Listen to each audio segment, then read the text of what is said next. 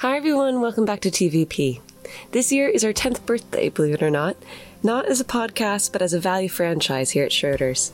We wanted to celebrate this in the pod by having a sort of party with some of our longest standing clients and past podcast guests by inviting them in and flipping the table. Usually on the pod we interview people from all walks of life on their expertise, but in this mini-series called Meet the Manager, our guests and clients are going to interview us instead, and finally ask those burning questions that have been brewing over the past 10 years. We'll be releasing this mini-series on the off weeks from our regular content, which we'll publish as normal, but we hope you enjoyed this limited series where we place the value franchise in the interviewee seat as a birthday treat. This podcast is for investment professionals only. The value of investments and the income from them may go down as well as up, and investors may not get back the amounts originally invested. Past performance is not a guide to future performance. The information is not an offer, solicitation, or recommendation to any of the funds, services, or products, or to adopt any investment strategy. The views and opinions contained herein are those of the individuals to whom they are attributed to. It may not necessarily represent views expressed or reflected in other Schroders communications, strategies, or funds. Any reference to sectors, countries, stocks, or securities are for illustrative purposes only, and not a recommendation to buy or sell any financial instrument, securities, or adopt any investment strategy. Hi everyone, and welcome to the first episode of Meet the Manager. Our first host is Pete Drewienkiewicz, a CIO of Global Assets at Redington. Pete advises a range of wealth managers, insurance companies, and public sector pension schemes with a combined asset of more than £400 billion. He also has oversight of Redington's 25-person research platform across both manager and asset class research, and is ultimately accountable for the asset class implementations that are recommended to clients. In this episode, he interviews Simon Adler, a portfolio manager on the value team who joined Schroders 15 years ago. Pete will ask Simon about Simon's journey to becoming a value investor, value investing's landscape and challenges today, the challenges of price discovery and the drivers of return, Simon's oft-used fashion statement analogies like wearing a snorkel mask while cutting the grass as an example to being willing to be different, and finally making money out of terrible businesses and a house analogy to understanding value. Enjoy. Okay, Simon, morning. Lovely to be talking today. One of the things I was interested in is how you got into value investing, your career. Was it one of those things that you were interested in the philosophy and pursued this as a route, or was it much more, you just ended up here by chance? It's a good question, and thanks for your time. I think there's a range of factors. I think deep down at a core, I am a value investor. In my life, I live a kind of value investor lifestyle. I've only just sold my 15-year-old Skoda. I buy everything secondhand. I just can't help myself. Yeah, I love eBay. I live on eBay. I literally live on eBay. My wife thinks I'm like a surfing eBay king. Yeah. Do you go to her going, well, we do need this, don't we? Because it's such a good deal. It's like, no, we don't need another chest of drawers. Yeah, well, that's an actual problem. I want to. Well, that feels like something we should come back to in the context of investing. What to do with surplus chest of drawers that are good value. But yeah, so I think for me, it's a kind of, it's what I am, as it were. If I look at my family upbringing, there was never any kind of financial waste. It was always getting a deal, buying things cheap. So I think that's how I was kind of brought up and how my kind of DNA is. Then when I started at Schroders, I was in a very, very fortunate position that I started on a team that had growth investors, the likes of Richard Buxton. We had mid-cap investors, someone like Andy Bruff. We then had some core investors, Sue Nofka, Andy Simpson. And then we had the value team, at that point, Ian Lance, Nick Purvis, Nick Kyrgios, Kevin Murphy. And so I was able to look around at all of these styles as I developed my career. And I think over time, but also quite early on, I was quite instinctively drawn to value. Then having had that, I think, kind of DNA aspect and the draw, and then going and reading the academic work that, in my view, is extremely persuasive towards value, it was kind of extremely compelling to me. The stars aligned, effectively. Yeah, the stars. That's exactly it. Resonated, and then you did the background work. Yeah, and then the problem with that, of course, is that, because I agree with you, I feel very similar on those points, but. Something resonates, it seems very compelling, and then you go through these huge periods, where stuff doesn't work or it's very difficult. And has that dented your enthusiasm? Has that sort of dented your conviction at all? No. I think having done the academic work, I think it's extremely clear that that is part of the parcel of doing value. And one of the reasons why so few people do it.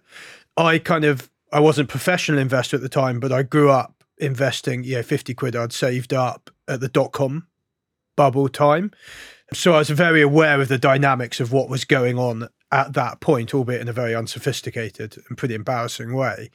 So I think I always knew that was the case with value investing. And then I think the academic work is very, very clear that the long-term returns are there, but it comes with troughs. Significant drawdowns. And that's part of why no one's willing to do it. And I think it's also part of why, as I look at the value investors, I think the ones that are able to remain true to it, there's a number of criteria, but one of them is a personal willingness to be a bit different.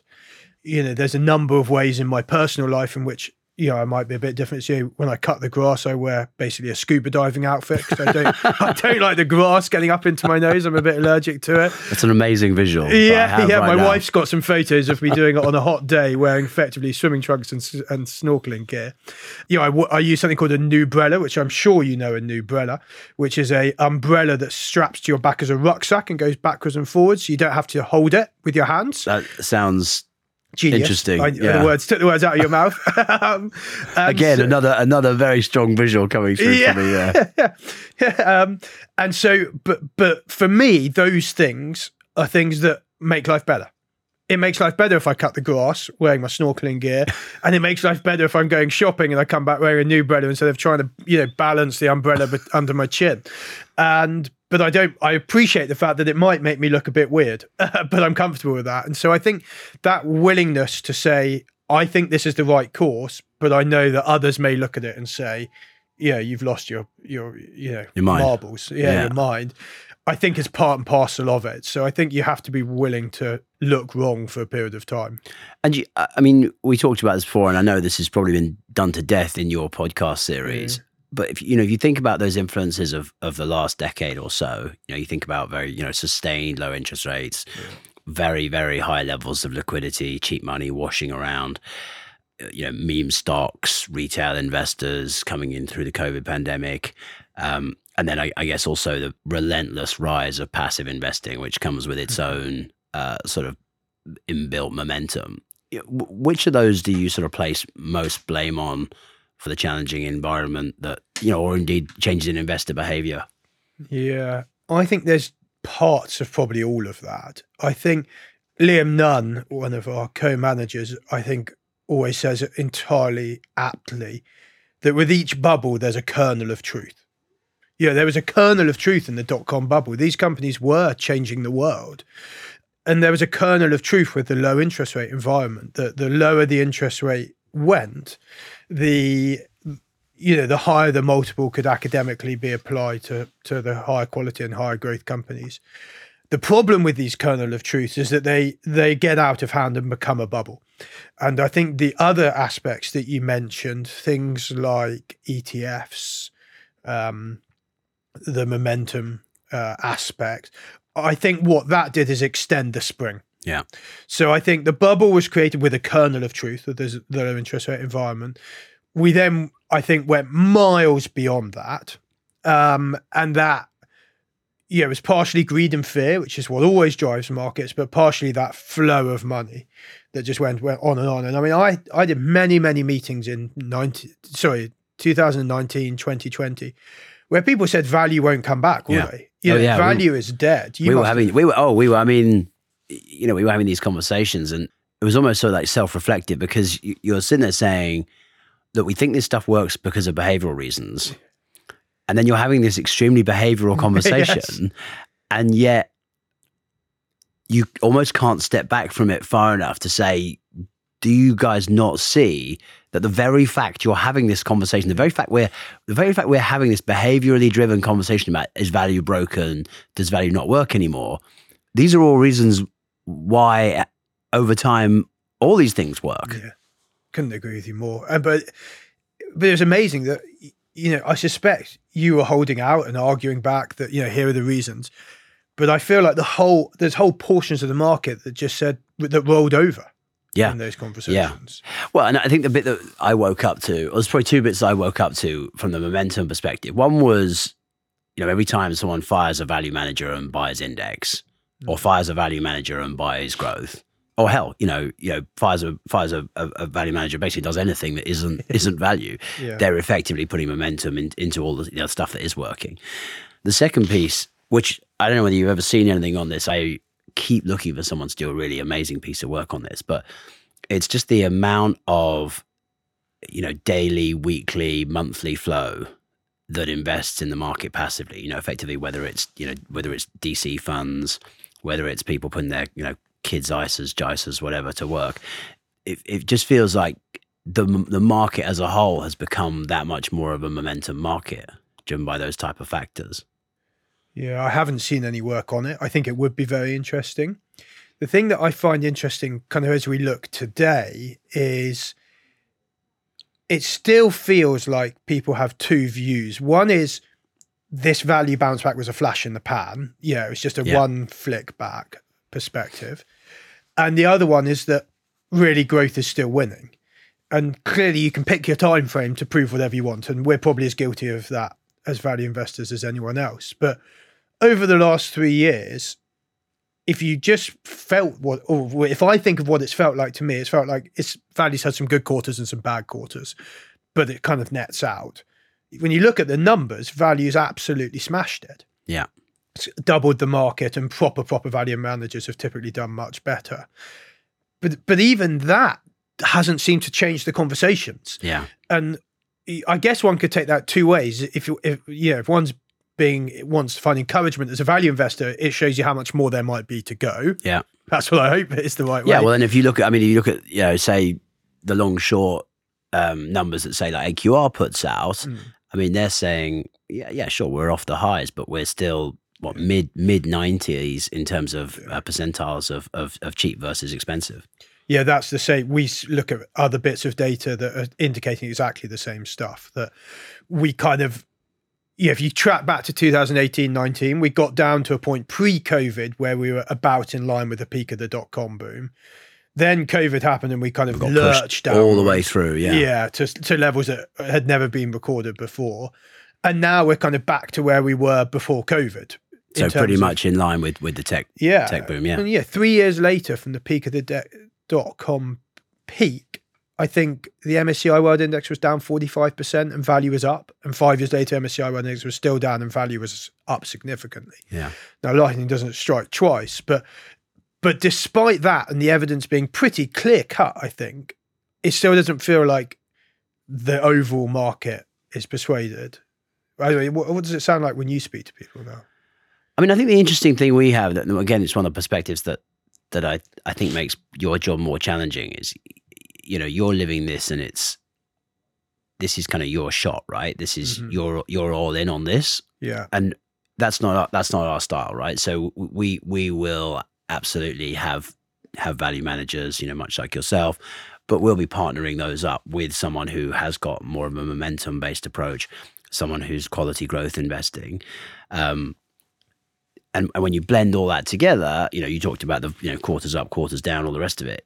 Essentially it looks like it should. It looks like a relatively smooth ride that's adding value to the market through time, and that works nicely. So don't get me wrong, we're still very much subject to what I call kind of line item fascination. Which is where you're having a conversation with a client and 9 out of 10 line items are up or in line, and one is down 6% or something, and they point at that one and go, "What's that?" Yeah. Why is that doing that? And we still have a lot of that, but I think our clients increasingly have seen that blend of things working well, and we don't really try to time styles. We're not trying to lean in and out of styles. We're trying to say we think these things are all good things to have, and good things to have sort of in balance. Yeah, the irony of that is I think that's what makes our job easier, actually, because as you say, on the one hand, we live, I've committed my career to this, as have the rest of the team. And, we will live and die by how that does. But on the other hand, we've worked very, very hard to ensure that our client base have done exactly what you've done, which is they say, well, we'll choose you for our value bit, or you with a couple of others for our value bit, but we'll match you up with some quality, with some growth. And actually, that's critically important to us. We don't want to manage 100% of anyone's money because we want to get that blend we want to be, as part of a blend, which means that we can focus day in, day out on trying to pick the best stocks within value. Being the best implementation effectively of how you see value playing out. And I want to come to that in a few minutes. There's one more piece I just want to pick up, which is thinking about, again, just the last challenging period. I guess one of the things you asked, how do I feel? I mean, one of the things I get frustrated about is when you see managers taking bets in areas where maybe you'd argue they haven't necessarily got an edge. Mm-hmm. And I think you see that playing out over the last 10, 12 years. You've got a situation where the US was persistently the most expensive market. I don't know the exact numbers, but I'm guessing since the GFC, the US grew from 55% of the market up to the mid-high 60s in terms of the global indices. So the bet, the sort of international value bet isn't working. Mm-hmm. And so it gets worse and worse for people. Value managers often end up making big country and sector bets. And those, of course, come with their own challenges. Currency is obviously another one that just comes out of the country bet, because we don't tend to see a lot of people hedging currency. Mm-hmm. How do you see that? I mean, do you think those are things you actually have an edge in? How do you try and contain those types of bet when the value appears to be there? I mean, I think it's one of the great challenges, and it's extremely difficult because, as you say, if you can have, the US has been a unbelievably large part of a global benchmark, and if we went down to the street and asked people, you're investing globally, what percentage of your assets would you want to have in any one market? No one would say 65% in one country. But yet that's where we kind of stand. I don't know what the number is today, but it's somewhere 65, 70. And at the same time, the US for much of that period, in our view, has been an extremely overvalued market. So the way we deal with that is, firstly, we try not to take a top-down view. So we don't say we think the US, well, I've just said it, but we don't make decisions based on we think the US is expensive and we think Japan's cheap or whatever we might have thought historically. I'm not making a current view, obviously. But what we're actually trying to do day in, day out is find cheap ideas around the world. Yeah. So when we screen the market, we screen the world for the cheapest ideas, we show which countries they're in and we look at what our portfolio looks like so that we can say, okay, well, suddenly in the cheapest part of the market, there's flashing loads of ideas in this country, but our portfolio has got none there. Yeah. Let's go and look there. Okay. So we try and, from a bottom-up perspective, ensure we're focusing where the cheap areas are. But the real challenge gets to, and this is where we've been for the last number of years, that there's just not many ideas in the US. Yeah. And so we then go and look at the US ideas because we don't want to have a dramatic difference to what people would anticipate. And then we can't find that many ideas. Right. And that was a real challenge for us. And I think some people believe it impacted our performance. So we didn't have much in the US and the US was doing well. I think the more sophisticated analysis showed that actually the cheapest part of the US wasn't doing well either. Right. Actually, the US was doing well, driven by 5 stocks. Yeah. Or 10 stocks. Yeah, because the bottom quintiles just continue to cheapen up. Basically. Exactly. So if people say to us, why didn't we go into the US more wholeheartedly? Why didn't we have a benchmark weight in the US? And actually, the analysis we've done on whether we should have done, because we didn't, was that actually it wouldn't have helped us. Really, because the cheapest bit of the market didn't do well. So it's extremely difficult, those areas. But what we try and do is remain focused on the cheapest companies in the world, start with them, and then do as much work as we can to try and filter out the dodgy ones. We won't always get them right. And then end up with as broad a portfolio as possible. And that's something I think we're doing better today than we were doing 3 or 4 years ago. Interesting. Trying to have as diversified a portfolio as possible within the cheapest bit of the market. We would love to have, I sometimes think about it as a dominoes rally. What we don't want is a domino rally portfolio where you knock one domino over and everything goes. Yeah. We want to have as many independent dominoes as possible. Now, you're never going to get 40 or 50 independent dominoes, but psychologically and philosophically, the more independent the risks are, the better is the way we think about it.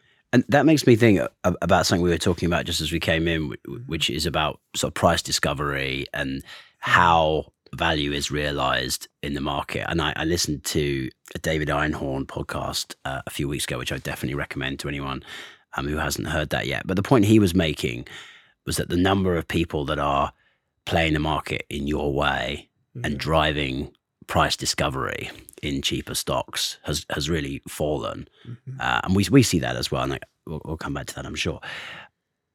And the point he was making is that your thesis can't be built around, this company trades at a PE of 5. It does pretty well for a little while and it just revalues to a PE of 10. You need to have more catalysts, more ways for that value to actually accrue to you as an investor. And that feels like another positive form of diversification across the portfolio. How are you thinking about that as an issue? Yeah. So, and I mean, and do you buy that's true, that there's just not, that you have to think about it differently now? I'm not sure I totally buy it. I think I haven't seen any proper evidence of that. Clearly there are anecdotal examples one could take on either side. If I think of large parts of our portfolio that's done pretty well over the last few years, lots of that has happened through old school price discovery as well. But having said all of that... But the flip side is, I guess, if you look at the expensive side of the market, maybe that was where the price discovery became equally zero, right? Because you had, all this kind of meme stock silliness and retail chasing things. Yeah, and that's a fair point. But the thing I was going to come to, which is if we just zoom out all the way back and look at the long-term sources of return in stock markets, we both know very well that a very substantial portion of the return is the dividend yield that you get and that reinvestment of the dividend yield. And so I think in that respect, David Arnold was absolutely right that is an important part of what the long-term return for clients are. And if you're buying stocks in the cheapest part of the market, you get a big yield. If you're buying stocks in the most expensive market, you're lucky to get any yield at all. So we absolutely subscribe to the view that is an important part of the return, because that has always been an important part of the return, and we consider it. But what we don't do is become kind of slaven to it, as it were, that we will only buy stocks with this level of yield or with this level of cover or this level of free cash flow. But what we do every time we look at a stock is, well, what is a number of valuation metrics? So we might look at it on EV NOPAT, price to book, and free cash flow yield, because we know that free cash yield is very important. And is that free cash flow yield going to go on acquisitions, bad news, or is it going to go on dividends, great news, buying back shares, only good news if the shares are cheap? Now, if we own them, we'd like to think they were cheap, but only if your balance sheet can justify it. And so the use of that free cash flow is also as important in many respects as the level of free cash flow. And again, I'd come back to the diversification point. We don't want to have a portfolio where the only source of return will be dividend, or equally the only source of return will be the PE going from 5 to 10. We want to have a blend of different ways in which we will generate returns for our clients with different risks as well. And we hope that across the mix over time, they deliver. The dividend conversation is interesting. We always kick this around a lot with clients. So is income investing a thing? Should you just be able to take a share of your price return, deliver that back to yourself as income, and it shouldn't make any difference? And of course, the other interesting point is that if you were a really good capital allocator, then there's a strong argument, I think, as Warren Buffett has made over time, that you shouldn't pay dividends. In fact, the best use of my capital is to reinvest in the business. I'm going to find better ideas than you do. So isn't there a risk that businesses with good dividend yields are almost predetermined to be bad capital allocators? I think it varies. So, we own a business, which I'm not allowed to say on here, which is the world leader at what it does. Now, what it does is not hugely exciting, but it's something that is absolutely critical and everyone will use over time. And they have never paid a dividend in their history. And we own them, and we think their return will come from. And you're getting paid there through the free cash flow, basically. Yeah, and the fact that they invest it at high levels of return, they sometimes buy back shares. Equally, we own banks, which is we could have a huge session just on them. Yeah. But I think the return there is going to come from the yield. Yeah. And those yields are very, very high and they're very attractive. And we want that to be a source of return. We manage an income fund as well as a team. And on that income fund, we say we want 3 types of return here. We want capital return. We want return is the yield today and growth in that yield per unit, because that's what the end client actually cares about. But what we don't say is every single stock has to be every one of those. Yeah. So we have some stocks that are capital returns, some that are income returns. So I don't think necessarily a high dividend yield stock is a poor capital allocator. However, if you've got a stock that has a very high yield that could generate much higher returns by investing in their core business, we'd be the first to encourage the company to drop the dividend and invest in the core business, because that would generate, to Buffett's point that you raise, a better long-term return. Interesting. And I guess because, as you say, you got pockets of money that are doing different things, so you could effectively do that and still maintain your investment objectives. The one of the things I was thinking about coming in is, long only versus long short in value, and part of the return that we saw from some of our managers over the last 12, 18 months was really driven by doing more long short in their books, was more driven by the very, very expensive stocks cheapening up, of course. How do you feel about that? Do you not feel like you're kind of sometimes playing table tennis in one hand behind the back or whatever? Well, I guess table tennis is a bad analogy. You only need one hand for that. Yes. But that you've got one hand strapped behind your back because you can't go out and short those crazy expensive stocks. No, I don't feel like that. I personally am not keen to play table tennis with both hands on the bat, to use your analogy. I think we stretched it too far now. If I could get a PhD, I've had a PhD in bad analogies. I'd be the world master. That's of like bad me analogies. with jokes. My best jokes are always accidental. I only realise afterwards, oh, that's quite a good pun. But the big challenge, I think, on the short side of as a value investor, so shorting expensive stocks, is what we saw in the last decade, which is, you can be wrong for a long time, and that can be longer than you remain liquid. Yeah. Whereas if you're long only, you're not levered, you're just long only, you're investing in shares that you think are undervalued, through most of that period, you actually generated a positive return being a value investor. It just wasn't nearly as positive as it was being in the market. And so, that was a source of some comfort for us, not a huge amount, but some comfort that, over most of that period, we'd done a reasonable job, just not as good a job as the market. Whereas if you'd been short the expensive stuff and you were continually having to post margin, and then how much longer can you continue doing that? You're hugely exaggerating the peaks and troughs of value, which I think there is a place to do. I'm not against the people doing that. I just don't think I'm personally well set up to do it. And that brings us, of course, to the point of client expectations, how long clients hold patience, and so on. I mean, what's your expectation for, if things aren't great, how long the average client will stick around, and do you find that frustrating? What's your experience with that? Yeah. So there's a lot of really interesting stuff in there. So the first thing I'd say is, I think we are, and everyone says this, but I think we're genuinely fortunate with our clients, that we've got a really good client base that understand what we do and why we do it. And that comes from the sales team at Schroders, that do a really good job of ensuring that people that buy our funds are buying them for the right reason. We work pretty hard to try and keep that the case. But that doesn't mean that every client has stuck with us. And we did lose some at the trough, which is very, very disappointing, because that money-weighted return's poor. We did also win some then. Well, the biggest challenge there is that behaviourally, they'll probably be the ones that struggle to come back. Yeah. Or they come back at the worst time. Yeah. Whereas the ones that you win then, really have got, great circumstance. So I think getting the right clients is absolutely crucial. Then it's a case of delivering on the expectations. So if we are having a difficult time because the cheapest bit of the market's having a difficult time, I think most clients are willing to understand that. If we're having a difficult time because we've had a very, very high, prolonged period of poor stock decisions, so within the cheapest bit of the market, we've made lots of mistakes, far more than you can ascribe to bad luck or timing, then I think you can't expect clients to stick around for that long. So I think it depends on why you're having a difficult time. Yeah.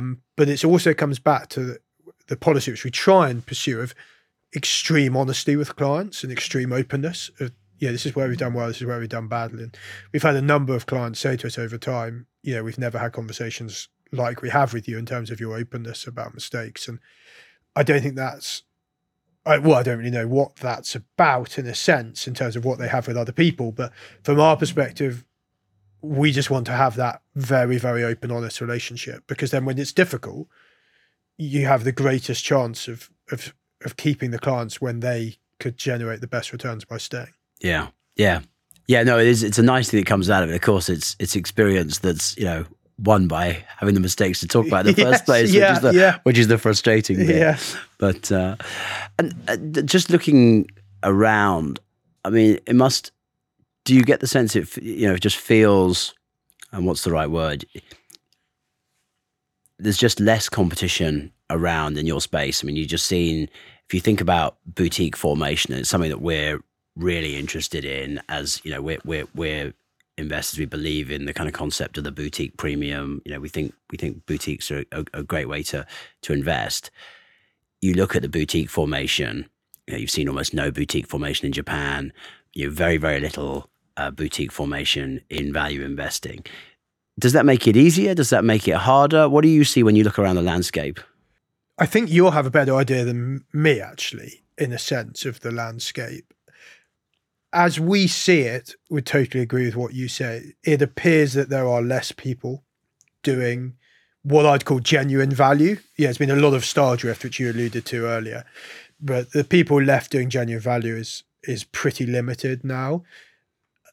I think that as a group, as in a lot of people have maybe drifted more into kind of what they call GARP. Yeah, quality value or GARP or benchmark value. Yeah, all kinds of different derivations of it. Or they've left the industry, or their firms closed them or forced them to drift for whatever the reasons are, or the flows have gone against them so badly. There's very few people left, I think, now doing genuine value. Does that make it easier or harder? Not well, on that front, it's got to make it easy to raise money, hasn't it? Maybe it makes it easier to raise money. Maybe it makes it harder to generate the returns if Einhorn's right. Hope he's not. But I think it's remarkable, really. 10, 15 years ago, no one would even have a conversation as to what the definition of value was. Everyone understood it. It was crystal clear. There were lots of different people doing it. Whereas now, I think you can count on one hand the number of people in the UK doing genuine value. Yeah. I think that's extraordinary. I mean, how do you see it? Well, I promised I wouldn't talk about that to myself, not to you, but I promised I wouldn't talk about the whole kind of, value of IP, valuing intangibles. Okay. How do you calculate value? Because I think that the market has come, to something of a consensus, which is probably a slightly fuzzy consensus, but it's that value is a thing. You can calculate it. You need to cut it, as I think with lots and lots of different things. Risk measures, for example. You need to have multiple lenses for these things. You see a lot of people running around VAR when they're talking about value risk, when they're talking about risk. Well, you isolate your definition of risk to one measure. I think you're always going to have a difficult time. I think it's the same thing, right? So to me, it's got to be about more than price to book. It's got to be about a broader set of understanding of what value is, but how people particularly weight those and what methodologies people use. Some people are seen some amazing things. People go back and attribute IP and intangibles across every balance sheet back to 1926 or something. I mean, it's wonderful to see that kind of diligence in people's process, right? So I think there has been a bit more of a maybe something of a steadying around the philosophy. Yeah, I think that is an important area that I think we would say has changed over the last 20, 30 years. That 20, 30 years ago, there weren't that many businesses with huge value that wasn't reflected on their balance sheet outside of branded businesses that Warren Buffett obviously did very well with. Yeah. Whereas I think now it's an important part of the market. When we look at various bits of academic work on, for example, value versus growth, it is clear that there is a big difference between the price to book of the most expensive and the cheapest. And so then you think, oh, golly, I can understand why that would be a difference because of what we just described and what you just described so well. But if you then say, well, let's ignore that and just look at free cash flow yield or PE or any one of a number of fundamental metrics that cut across those accounting differences, it shows the same thing. It still looks the same. Yeah. It still looks as extreme. So I think if we were in a place where it only looked extreme on price to book, I think you could pretty credibly say that that opportunity is past. More limited, yeah, or more limited. Or more limited. But the work I've seen and the work we've done doesn't suggest that's the case today. But that's, again, I mean, we've talked about it a little bit, but again, I just think that's good diversification, right? You know, you diversify your signals, diversify the portfolio, you know, diversify the catalysts and the way that value is going to return to you. That to me, I think, is something that we see that, you know, we're pleased by. I think we do see processes evolving in the market and people being more thoughtful. And to your point, it's interesting, you know, what you said about clients and conversations, because I think we would probably agree that some of our more and most thoughtful conversations over the past 5 years have, you know, been with those parties that are having the most challenging performance, and that's great. You know, it's very good to see people being self-reflective and able to discuss mistakes and challenges in the market. I think that, you know, through time, that really sets you up to have a long-standing, successful relationship. Yeah, and hopefully also gives you a chance of being the best you can be. Yeah, if you try and get better over time and try and do that on data and evidence, that gives you your best shot of ending your career having done as good a job as possible. Whereas I think if one ever risks complacency, it's not trying to learn, not trying to get better, not trying to develop. Yeah, I think it's a very core culture amongst successful people around the world. Yeah, 100%. One final thing I'm keen on, because we talked about, well, I think I mentioned GARP and so the drift to GARP, and I won't get into my feelings on GARP, because another thing I promised not to be mean to GARP. But when you're fishing in you know, the deepest value stocks, and that, you know, as some other market proponents have advocated, is probably where the most clear value at the moment appears to be. That the bottom quintile appears to be cheaper than it usually is versus many other quintiles that are not so. Screening for quality in some way, protecting yourself against a real deep trash has got to be more on your mind. How do you try and, you know, put some kind of quality screen over things without turning it into kind of GARP, as people would call it? Yeah. Well, I think that the biggest protection you can have is ensuring you're remaining in the cheapest bit of the market. Because then whatever you're putting out, whatever your process is adding to it, as long as you're in the cheapest bit of the market, you're not risking becoming GARP or QARP or whatever. So kick stuff out of there, but just make sure you don't drift up into the other quintiles, essentially. Yeah, is I think the most important way. And then try and have lots of different ideas. I mean, no one likes to hear it, but you know, one of the stocks we made the most money out of in the last year has been the worst company I've ever come across. I don't think I'm allowed to say it on here. Absolutely awful. It's done multiple rights issues. It's gone bust over and over again. I mean, it's a total disaster. It had a rights issue, failed. The investment banks got caught on the hook with it, sorry. So they ended up they'd underwritten it, but had to take it up. And the shares kept falling.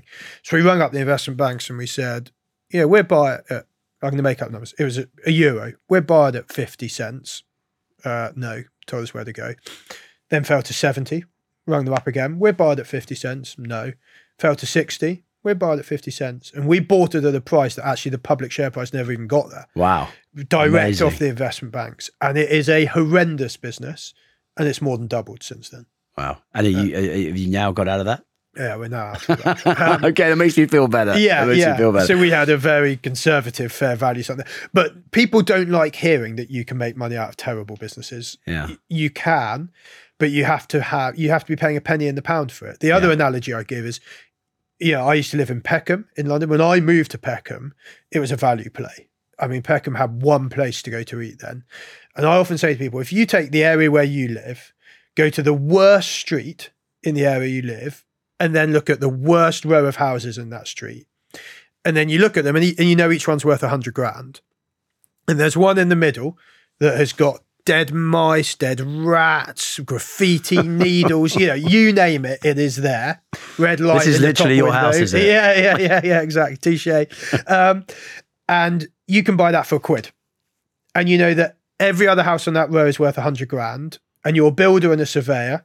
and you know it's going to cost you $2,000 to put new carpets and repaint it. Would you do it? Everyone says yes if they've got $2,000 spare. Yeah.